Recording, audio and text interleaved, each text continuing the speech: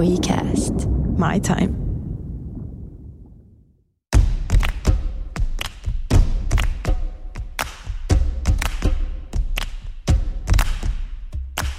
Ysistä viiteen. Työmatkan pituinen podcast työelämästä ja bisneksestä. Studiossa elämästä nautiskeleva toimistorotta Vivian ja yrittäjä sekä työnarkkarin Nata. Nappaa tästä kuumimmat keskustelun aiheet kahvipöytään. Aika usein harmittaa, että täällä podcast-studiossa kun istuu, niin ei ole mitään tällaista visuaalista tai hajullista kanavaa, mitä kautta voisi tuoda esiin kaikkea näitä mageita asioita, mitä täällä tapahtuu, mutta tänään se ei kyllä harmita ollenkaan, koska haistanko minä Vivian täällä pienen alkoholituoksahduksen? Sanotaan, että täällä voi olla etanolin nyansseja, mutta ei varmasti ihan hirveästi, mutta kyllä. Mulla on oikeasti pieni krapula. Onneksi mä istun susta 2 metrin päässä ja näen sut vaan etäältä. Yllättävän freesiltä mä näytän. Yllättävän freesi tunne on niin kuin siihen nähden, että aika myöhään meni eilen. Mutta mulla oli hyvä syy. Meillä oli mun duuniporukan, meidän tiimin tällainen virkistyspäivä. Että mä oon ollut ikään kuin, tiedätkö, tekemässä tätä, mistä saarnaan. Eli viettämässä aikaa töiden parissa. Mahtavaa. Mulla on ollut yrittäjänä itse asiassa aika paljon ikävä erilaisia työkekkereitä, oli ne sitten kesäjuhlat tai pikkujoulut tai muuta. Ehkä meidän pitää järjestää sun kanssa jotkut 9-5 kesäjuhlat. Siis ehdottomasti. Mitä me ollaan itse asiassa puhuttu tästä aikaisemmin? Todellakin pidetään kesäjuhlat. Mutta eilen ne oli kyllä suuri suksee. Ne oli ihan mahtavaa. Ne oli itse asiassa tuossa firmassa, missä mä oon nyt töissä, niin ne oli eka tämmöinen päihtyminen siinä porukassa, että mä en päässyt meidän koko firman kesäjuhliin, mutta onneksi meillä oli tämä tiimin kesäjuhla. Ja se oli kyllä sitäkin rattoisempaa, että tosi kiva viettää vapaa-aikaa niiden kanssa, kenen kanssa ei ikinä vietä vapaa-aikaa, mutta muuten kyllä sen 40 tuntia viikossa. Mutta se ainakin kuulostaa tuon ehkä sun pienen darra-äänen lisäksi, niin ainakin siltä, että sulla on ollut hauskaa. Eli voidaanko tästä päätellä, että teidän työyhteisö on ihan mukava?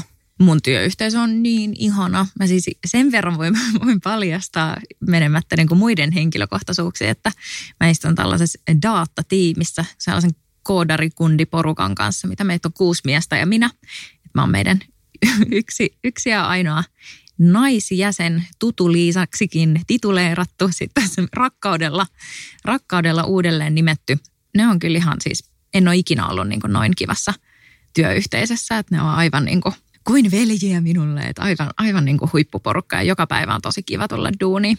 Toihan on aivan mahtavaa, että viihtyy kollegojen kanssa. Näinhän ei suinkaan aina ole. Mulla on itselläni henkilökohtaisia kokemuksia sellaisistakin työyhteisöistä, jossa se yhteistyö ei aina mene ihan aivan smoothisti. Mites sulla? Onko sulla koskaan ollut mitään negaa siellä työpaikalla? No on kyllä varmaan sellaistakin tullut vastaan, että ei ole onneksi tullut mitään sellaista yksittäistä, mitään arkkivihollista muodostunut mihinkään duunipaikkaan. Mutta kyllähän siellä omia draamoja ja siiloutumisia ja tällaisia on ollut, että eihän yksinkertaisesti kaikkien kanssa voi tulla niin hyvin toimeen, mitä muiden. Mikäs on sun joku hirvein työkaverikokemus? Mulla on 2 pahaa kokemusta. Mä en tiedä kumpi niistä on pahempi, koska ne ovat molemmat omalla tavallaan kamalia, mutta vähän eri tavalla kamalia. Et toinen jäytää tai jäyti silloin, onneksi ei jäydä enää, koska olen firman ainoa työntekijä. Minun kollegani ja pomoni on aivan paras tyyppi ikinä, mutta silloin ei ollut ehkä asiat tällä tavalla, mutta se toinen meni todella sisälle ihon alle se tapaus ja toinen tapaus oli sellainen, että se taas lannisti kaiken työmotivaatio. Mä oon yhdestä työpaikasta lähtenyt elämässäni ovet paukkuen pois ja koska Suomi on pieni maa, niin tätä ei kauhean usein kannata harrastaa, mutta silloin ei ollut muita vaihtoehtoja. Mä kirjoitin servetille irtisanomisilmoitukseni. Oho, ja siis lähdit sen nimenomaan siksi, että henkilökemiat oli niin ankeet. Juuri siksi. Mulla oli muitakin totta kai syitä, uralla eteneminen ja tällaiset erilaiset muut ammatilliset syyt tietenkin, mutta se miten se hoidettiin, se lähtö siitä, niin se jäi todella kurjana tapauksena mieleen. Mä edelleen tänä päivänä mietin, että mä muistan sen vihan ja sen ison pettymyksen ja sellaisen todella sellaisen, mä ihan tärisin, tiedätkö silloin. Ja sitten kävelin vihasena baarin tiskille ja pyysin niiltä kynää ja otin servetin sit tiskiltä ja kirjoitin siihen, että minä Natalia Tolmatsova irtisanoudun tästä päivästä alkaen. Mutta mun mielestä on tosi rohkea, koska siis en mä tiedä, ehkä ihmiset pelkää jotain just tollaista, niin kuin, että huono maine kiirii tai saako niin kuin duunia, mutta on oikeasti, se on pieni hinta tollaiset ongelmat siitä, että sä viettäisit joka päivä aikaa sellaisessa niin kuin myrkyllisessä ilmapiirissä tai paikassa, missä sua ei arvosteta ollenkaan tai sua niin kuin jopa kiusataan. Että sinänsä mä annan kyllä niin kuin propsit sulle, että... Tostakin mulla on kokemuksia tuosta kiusaamisesta. Tuntuu, tiedätkö, että on joskus koulussa ja sitten siellä mua on sekä kiusattu, mutta mä oon ollut myös koulukiusaaja. Että sulla on tilit tasan. Mulla on tilit tasan, mutta sitten mä sain siis maistaa omaa lääkettä sitten taas niinku työelämässä uudestaan. Niin se tuntuu aivan järjettömältä, että aikuiset ihmiset ryhtyy semmoisen samanlaiseen niinku todella ala-arvoiseen niinku käytökseen kuin mitä vaikka jotkut koululaiset. Mä voin siis hirveän sanoa, mutta mä voin kyllä kuvitella, että kun sussa on kanssa, no mutta musta on sikäli paljon samaa, että mäkin on aika niin kuin suorapuheinen ja myös niin kuin työelämässä en osaa silleen ottaa mitään roolia tai ihan hirveästi sensuroida itteeni, mutta sähän oot vielä niin kuin potenssi 50 siitä niin kuin mun räväkkyydestä ja rämäpäisyydestä, niin se on valitettavastikin varmaan sellainen piirre, että se ärsyttää monia. Ja en mä tiedä, onhan se aina jännittävää tulla uuteen työyhteisöön ja siellä on ne omat synergiat, miten kaikki toimii. Niin sitten se, että jos tiedät, että siellä ollaan totuttu, että kaikki nyt on niin kuin vähän tällaisia samankaltaisia ja sinne tulee joku erilainen, niin sehän on niin kuin tosi hankalaa kaikille. Mutta toi on niin kuin pahinta, että sitten aletaan niin kuin toista sitten vielä tolleen kiusaamaan. Hauska, että sä mainitsit nimenomaan ton erilaisuuden, koska musta tuntuu, että toi on ollut just se syy tässä kiusaamistapauksessa. Mä olin sellainen musta lammas, kaikki muut lähimmät kollegat, kenen kanssa tehtiin yhteistyötä, oli ihmisinä vähän samanlaisia ja niin kuin luonteelta sellaisia niin kuin rauhallisia ja sitten yhtäkkiä semmoinen meikäläinen heitetään siihen porukkaan ja sitten mulla oli ihan oma tapa tehdä kaikki asiat, joka oli erilainen, mutta ei se ollut mikään huono. Tulokset puhui puolestaan, että all good, kaikki meni niin kuin smoothisti, mutta sitten se alkoi menee siihen, että mua siis ruvettiin jättämään sen porukan ulkopuolelle. Ihan sellaista lapsellista, että jengi supattaa nurkassa ja karkaa keskenään johonkin ihan naurettavaa. Joo, se oli ihan kauheaa. Sitten mä jään yksi istua, että mitäs mä niinku nyt teen. Ja siis en ole ikinä itkenyt niin paljon kuin sinä kautena. Ja siis oikeasti menin välillä vessaan itkemään. Ja ihan hirveätä. Siigaa mua. Näytäks mä oikeasti sellaiselta tyypiltä, joka niinku kauheasti pahoittaa tällaisesta mieltä. Että se meni niin ihon alle, että ei ollut siis mitään muuta vaihtoehtoa kuin käydä niinku poraamassa. Ja kaikki pomotti ja sen alkoi niinku järjestää asioita ja oli sitä ja tätä kaikki erilaisia keskusteluja ja sitten kaikki itkee. Ja sitten mä olin, että hei, että niinku työn pitää olla jotain muutakin kuin täällä vessassa itkemistä. No itse asiassa tuosta tulee aika hyvin mieleen se, että mitä mieltä sä oot, että pitääkö työelämässä olla silleen kaikkien kanssa kaveri vai riittääkö se, että no jotenkin säädyllisesti tulee juttuja ja työt tulee tehtyä? Mulla on itselläni tästä siis sellainen unelmakuva, mielikuva. Mä haluaisin niin paljon olla kaikkien mun kollegojen kanssa aivan siis bestiksi. Ja se johtuu varmasti siitä, että mä oon elämässäni muuttanut niin paljon, että mä oon asunut eri maassa, eri kaupungeissa, vaihtanut työpaikkoja, vaihtanut yhteisöjä. Mulla ei ollut mitään sellaista niin kuin pysyvää esimerkiksi ystävyyssuhdetta, niin kuin vaikka sulla, että asunut aina siellä samalla alueella kaupungissa suurin piirtein ja hengannut samoin ihmisten kanssa niin kuin viimeiset 30 vuotta. Niin mä jotenkin haluaisin, että ne ihmiset, kenen kanssa sillä hetkellä tekee paljon duunia yhdessä, niin sit myös heidän kanssa pystyisi niin kuin vapaa-ajalla viettämään enemmän aikaa. Toi on, joo, mä oon ehkä siinä silleen erilainen, että joo, totta kai niin kun, ehkä mä oon tosi ulospäin suuntautunut ja tälleen, että helppo tulla ihmisten kanssa juttuun. Että kyllä se usein menee siitä, että kollegoista tulee läheisiä ja mä en just tosiaan osaa niin kuin himmailla duunissa siitä, että en vaikka puhuisi kotiasioista tai muusta. Mun mielestä se on suoraan sanottuna tosi outoa, kun on tullut myös vastaan ihmisiä, jotka on silleen, että en keskustele yksityisasioistani työpaikoilla, mutta kaikki tekee, mikä niistä tuntuu hyvältä. Mutta lopulta, kun mä mietin, että ketä niin kuin mun työkavereita, vanhoja tai nykyisiä mä näen vapaa-ajalla, niin niitä on tosi vähän. Et yksi mulla on entisestä duunipaikasta, yksi aivan niin kuin ultimate bestis, jonka kanssa niin kuin juttu on mennyt siihen, että se ei ole enää silleen, että no tässä on tämä mun vanha työkaveri, vaan että se on mun niin kuin sydänystävä. Että ei enää niin kuin, tavallaan sillä alkuperällä ei ole väliä, että me ollaan tultu niin pitkä matka siitä. Ja sitten toinen kyllä mulle jäi tuolta entisestä duunista, yksi paljon mua vanhempi, ehkä 15 vuotta vanhempi naishenkilö, niin siitä tuli oikeasti siellä mun semmoinen tukipylväs.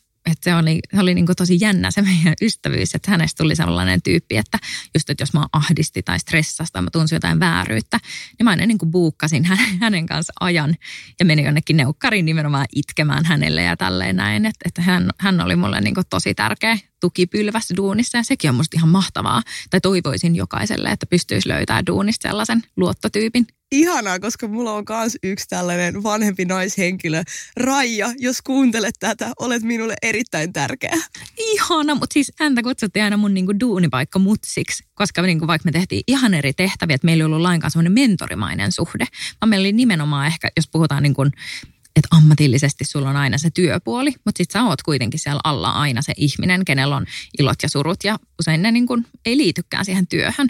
Niin just tämä mun työpaikka mutsi oli just se, että tiedät sä, että välillä mua harmitti joku asia, mikä ei liittynyt niin kuin lainkaan mun duuniin, mutta silti se siellä jotenkin ehkä esti tekemästä työtä, että jotenkin oli niin mielen päällä, niin se oli niin ihanaa, että sä pystyt niin saada oikeasti sellaista niin välitöntä rakkautta joltain, että toinen niin kuuntelee. Mä en keskittynyt yhtään siihen, mitä sä sanoit, koska mä liikutuin tuosta Raijasta, koska mä muistin sen ihanan ihmisen, joka on ollut mun elämässä todella, todella tärkeä. Niin, mutta siis se on niin onnekasta, että kyllä kaikki niin tommonen paska, mitä voi tulla työyhteisöissä vastaan, niin tuntuu aika pieneltä, kun on sitten niin kans noita tällaisia highlightteja. Sä oot aivan oikeassa tossa.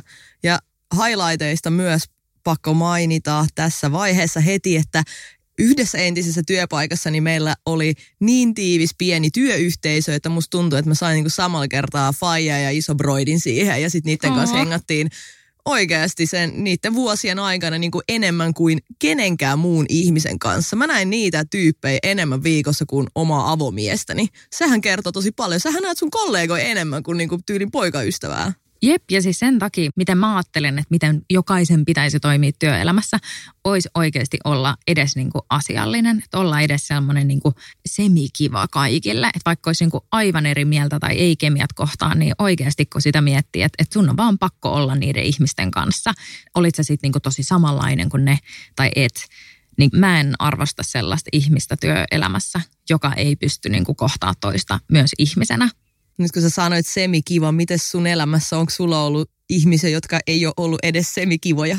No on mulla kyllä yksi aika kauhea työkokemus, että se oli kyllä kunnon mulkku ja sen mä oon sanonut sille kyllä suoraankin, että mut ihan rakentavammin kuin ehkä mulkkuna, mutta joo, mulla oli yhdessä duunipaikassa oli semmoinen meininki, että yksi tämmöinen niin kuin vähän johtavammassa asemassa ollut mies otti mut tosi silleen silmätikuksi ja mikä oli niin kuin oudointainen mun mielestä aivan niin kuin ei mistään syystä. Että musta se tuntui tosi mielivaltaiselta, koska se oli niin kuin heti siinä päivänä, kun hän aloitti, niin hän jotenkin tuntui olevan silleen kyttäävän tosi paljon kaikkea, mitä mä teen ja niin kuin oikein etsimällä etti niitä virheitä.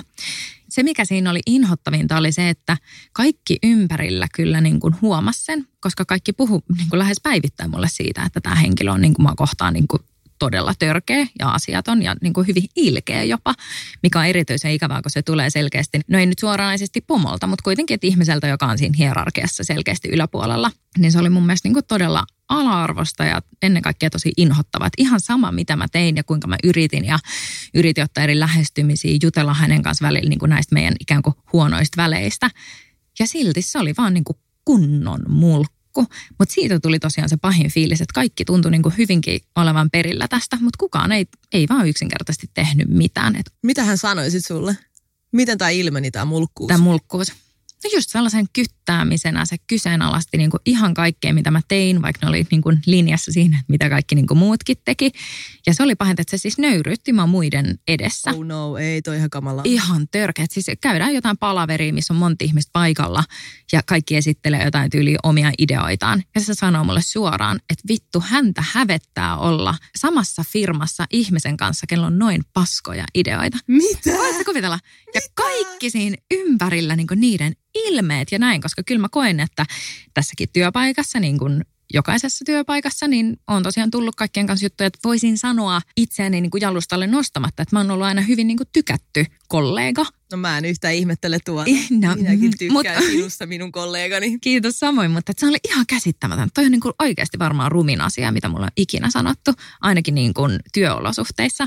Ja etenkin just siksi, että se oli niin kuin musta niin väärin, että okei, että sä voit olla sitä mieltä, että mä oon niin kuin maailman paskin mun työssä tai niin kuin mulla on huonoja ideoita, mutta kyllä se on jumalauta pitää pystyä niin kuin muodostamaan ne sun sanat vähän paremmin. Tai että mitä toi auttaa, että jos hän oikeasti olisi halunnut, että mä kehityn niin kuin työntekijänä, niin hän olisi voinut kyllä valita varmasti niin kuin vähän rakentavamman tavan niin kuin esittää tämä palaute. Toi oli ihan siis todella ala-arvosta. No mut hei, no okei, sä istut nyt tässä ja sulla on nyt uusi työpaikka tietenkin, että me tiedetään, miten tämä päättyy. Mutta siis mitä sä teit? Miten sä pääsit pois tästä tilanteesta? No kyllä se oli kyllä sellainen, että siinä meni niin kuin lusikat jakoon, että lähdettiin eri teille. Että ei siinä ollut niin kuin mitään vaihtoehtoa. Että meni maku kaikesta siitä hyvästäkin, mitä siinä työpaikassa oli. Koska niin kun siellä oli tämmöinen ihminen, joka oli kuitenkin siellä niin isossa roolissa. Ja sitten ehkä myös kauhean sanoa, kun rakkaudella muistelen niin niitäkin kollegoita, mutta kyllä siinä niin koko työyhteisöstä meni se fiilis, että kaikki tiedostaa tämän, kaikki on nähnyt, todistanut sen vierestä ja kukaan ei halunnut tehdä sille mitään. Että kaikki niin antoi sen kiusaamisen jatkuu, niin ei siinä ollut muuta mahdollisuutta kuin vaihtaa työpaikkaa. Miten sä koet nyt, kun sä oot seniori ja sulla on enemmän työkokemusta, enemmän työpaikkoja, enemmän vanhoja entisiä kollegoja, niin luuleeko sä, että sä tänä päivänä suhtautuisit tollaiseen tilanteeseen tolla tavalla vai pystyisikö sä itse tekemään jotain? No toi on tosi jotenkin vaikea kysymys, koska jos mietitään mitään kiusaamista, niin mun mielestä se on inhottavaa edes ajatella silleen, että se ketä kiusataan, niin sen pitäisi tehdä jotain. Tiedätkö, mitä mä tarkoitan? Totta kai mä tiedän, joo. Musta se on tosi paljon pyydetty, koska oikeasti se, että se niin kuin musersi tosi paljon mun itsetuntoa, tämä työkokemus, että mulla tuli oikeasti niin paha fiilis musta itsestä, että oikeasti kaikki energia meni siihen, että mä selviin seuraavan päivän töihin, niin sitten se, että mun olisi pitänyt vielä niin kuin alkaa haastaa jotain niin kuin mua ylempänä olevaa ihmistä, niin se on kyllä tosi paljon vaadittu. Onko sulla, kun sulki on niin kuin samankaltaisia kokemuksia, niin onko sulla mitään niin kuin oikeasti hyvää oikotietä onneen tässä? No mulla on vaan sitten se irtisanoutuminen. Musta tuntuu, että mä oon itse vähän sellainen ihminen, ihan pätee kaikkiin alueisiin tässä elämässäni, on se, että mä en jaksa valittaa kauhean pitkään. Että jos on joku tilanne jo ihan minkä tahansa töitten tai henkilökohtaisen elämän tai minkä tahansa suhteen, joka ei skulaa, niin mä siinä vaiheessa oikeasti pyrin tekemään jotain sillä asialla ja mahdollisimman nopeasti. Ja vaikka se olisi radikaali ratkaisu, niin silti tekemään jotain enemmän kuin jäädä siihen niin kuin kierimään. Mutta tässä mun kiusaamistapauksessa, niin mä olin ehkä silloin vaan niin jotenkin järkyttynyt siitä, että voiko tällaista niin kuin tapahtua oikeasti. Että mä jäin siis ihan silleen, vähän silleen voimattomana siihen vaan niin kuin makaamaan siihen tuleen ja mä en pystynyt niin kuin liikkuu. Mutta sitten heti kun mä just ollaan sun kanssa puhuttu, että heti kun sanoo jotain asioita ääneen, niin asiat alkaa tapahtua, niin mä sanoin sitä asian ääneen täysin ulkopuoliselle ihmiselle, että nyt on työpaikalla tosi kurjaa. Ja siitä ne alkoi ne asiat tapahtumaan ihan itsekseen. Ja yhtäkkiä se tilanne olikin ratkennut. Että mä myös ehkä suosittelisin, jos on kuulijoiden joukossa joku, joka on tämmöisessä vastaavanlaisessa tilanteessa, niin oikeasti sanoo siitä asiasta, mainitse vaikka ulkopuoliselle. Toi on hyvä vinkki ja sitten se, että ihan hirveä sanoa, mutta mä uskon kyllä myös siihen, että henkilökemiat on sellaisia, että jos kerta kaikkiaan niin kuin jonkun kanssa ei vaan niin kuin mitenkään tule toimeen, niin elämä on liian lyhyt, että joku jäisi vaan niin kuin toivomaan, että kaikki muuttuu. Että joo, tietyn verran sä pystyt niin kuin puhumaan jollekin HR-pomolle tai kollegalle tai niin kuin what not, mutta se, että sä jäisit ihan oikeasti vaan väkisin sellaiseen niin kuin ilmapiiriin, että sun pitää vaikka itkeä ajatuksesta, että sä menet töihin, niin joo, en enää ikinä kyllä niin kuin jäisi sellaiseen tilanteeseen, että vaikka kauhean ajatellaan, että sitten tommoinen niin kuin meininki vaan jatkuu, mutta ei se ole niin kuin mun tai kenenkään muun tehtävä tässä maailmassa alkaa niin kuin, tiedätkö, kuppilat kuntoon tyylillä alkaa laittaa niin kuin muiden firmojen työkulttuureita jotenkin niin kuin inhimilliseen kondikseen. Epäreiluintahan näissä tilanteissa on tosiaan se, että se kiusattu, se uhri joutuu lähtemään. Nimenomaan, joo, siis en ole kyllä, mitä on niin kuin kenenkään kanssa keskustellut tästä aiheesta ikinä, niin en ole koskaan kuullut sellaista tarinaa, että se pahan alku ja juuri olisi ikinä joutunut mihinkään toimenpiteisiin. Että se itse asiassa pitää sanoa, että tästä mun horror-työkokemuksesta, missä tuossa kerroin, ja tästä niin kuin tosi ala-arvoisesta ihmisestä siellä, niin hän ei ole enää sen firman palveluksessa, että eikä tässä munkaan tapauksessa. Ai jaa. Joo. Että kai niin kuin maailmankaikkeudella on joku kestokyky, että jossain kohtaan sitten niidenkin pitää. Mutta en tosiaan jäisi ehkä itse kyllä odottamaan enää mitään ihmettä. Seuraavaksi kiinnostaisi jonkun muun podcast, jossa sitten avaudutaan, että kuinka itse on käyttäytynyt työpaikoilla, koska ainahan kaikilla on 2 puolta. Ja nyt kun me tässä keskustellaan sinun kanssasi, että miten kaltoin meitä on kohdeltu jossain, niin en ole minäkään varmasti pyhimys. Että kyllä mulla on peili tossa ja mä näen oman naamani sieltä joka päivä. Mä tiedostan, millainen mä oon luonteeltani ja mä tiedän, että se on siis aina lapsesta ollut, että joko rakastetaan tai vihataan. Näin se just menee. Entä jos nyt pitäisi tähän loppuun pohtia sitä, että millaisissa asioissa sä haluaisit kollegana itse kehittyä? Mitä jokainen voisi niin kuin ottaa tästä itselleen? Se on just täydellinen jatko tälle. Mä ainakin itse on pyrkinyt ihan siis kaikilla elämän osa-alueilla, niin olla kaikille tosi ystävällinen. Et mieluummin kehua liikaa kuin liian vähän ja mieluummin niin olla yli-iloinen ja ylipiirteä kuin ankea tai surullinen tai nihkeä. En varmaan ole täydellinen tietenkään tällä hetkellä, mutta kyllä mun mielestä tärkeintä ihan missä tahansa muutoksessa on se, että sä tiedostat jonkun ongelman, sä oikeasti rupeat työstämään sitä ja se on niin kuin se ensimmäinen askel. Et ei kukaan niin kuin päivässä myöskään niin kuin kenestäkään tule täydellistä pyhimystä. Mites sulla? Mitä sä oot tehnyt tai miten sä haluat kehittyä?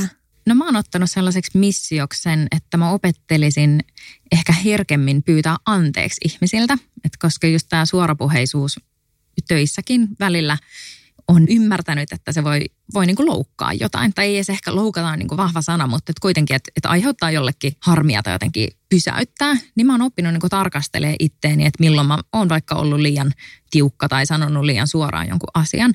Ja sitten laittanut itseni, no ei se nyt epämukavuusalue ole, mutta laittanut kuitenkin itseni niin kuin pyytää anteeksi välillä sitä. Ennemmin niin kuin, mä pyydän ennemmin varmuuden varaksi anteeksi, kun ajattelisin, että no ei kukaan varmaan pahoittanut mieltä. Että kyllä aina jos tulee semmoinen fiilis, että ehkä joku sai nyt väärän kuvan, niin ennemmin laitan vaikka viestin perään, että hei, että en tarkoittanut tätä henkilökohtaisesti tai en tarkoittanut olla niin jyrkkä. Että mun mielestä se on semmoinen pieni huomaavaisuus, mitä jokainen ansaitsee saada siellä töissä. Että se on inhottavaa itselläkin, tai tietää sen itsekin, että se on tosi nihkeetä, jos tulee semmoinen fiilis, että joku työkaveri on nyt sulle vihanen tai muuta, tai ei tykkää susta, niin mä ennemmin haluaisin itsekin sen, että joku vaan varmistaa, että hei, mulla on vaan huono päivä, koska sekin on ihan ok. Mä tajusin äsken tässä, kun sä puhuit, että mähän on itse asiassa jopa tehnyt yhden tällaisen ihan konkreettisen pelimuuvin. Eli olen ulkoistanut itseni tuolta työelämästä tähän yrittäjyyteen. Koska se on oikeasti, mä oon huomannut, aivan eri juttu se, että sä teet yhteistyötä eri tahojen ja ihmisten kanssa, kuin se, että sä oot siellä samassa työpaikassa palkkalistoilla täsmälleen samassa asemassa vaikkapa jonkun sun kollegan kanssa. Mä en näe ketään yhtä ihmistä 8 tuntia päivässä, 5 päivää viikossa. Että sekin varmasti auttaa. Kyllä, toihan on sitten toinen ääripää. Onnea maailma, VTD Nata, maailman suurin mulkku itsekin, sulki itsensä pois kaikkien saavuttamattomiin. Toi on ääriratkaisu, mutta sopii sulle. Tämä oli Nata ihana keskustella sun kanssa tästä aiheesta. Tuliko sulle vähän helpottuneempi olo? No, mulla tuli tosi helpottunut olo ja sitten samaan aikaan tosi inhottava olo siinä mielessä, että miksi joku on ollut niin kuin noin inhottava tai syrjinyt niin kuin vaan vaikka sun erilaisen räiskyvän persoonan takia sua, että se on tosi inhottavaa. Mutta nyt olemme laittaneet tätä ilosanomaa eteenpäin, antaneet konkreettisia vinkkejä, niin kaunis kiitos tästä keskustelusta. Kiitos sulle ja jatketaan ensi kerralla jollain vähän miellyttävämmällä aiheella nyt, kun tämä on saatu pois jaloista pyörimästä. Kyllä. Ja hei, 9-5 podcast ilmestyy tosiaan joka maanantai. Uusi jakso aina eetterissä ennen kuin ehdit vielä työpaikalle. Ota podcast seurantaan Acast-sovelluksessa. Eli jos et ole ladannut vielä sovellusta puhelimeen, niin tee se nyt. Etsi sieltä Acast ja paina subscribe-nappia. Lisäksi 9-5 podcastia voi seurata Instagramista @9-5 sekä tietenkin vtd.fi. Päivitän sinne jokaisen jakson aina maanantaisin. Acast.com/9-5 on suora linkki ja sinne päivitty myös kaikki jaksot. Ja iTunesista. Siinä oli rimpsu. Hei, ensi kertaa. Hei, ensi kerran. Kiitos kun kuuntelit. Moikka!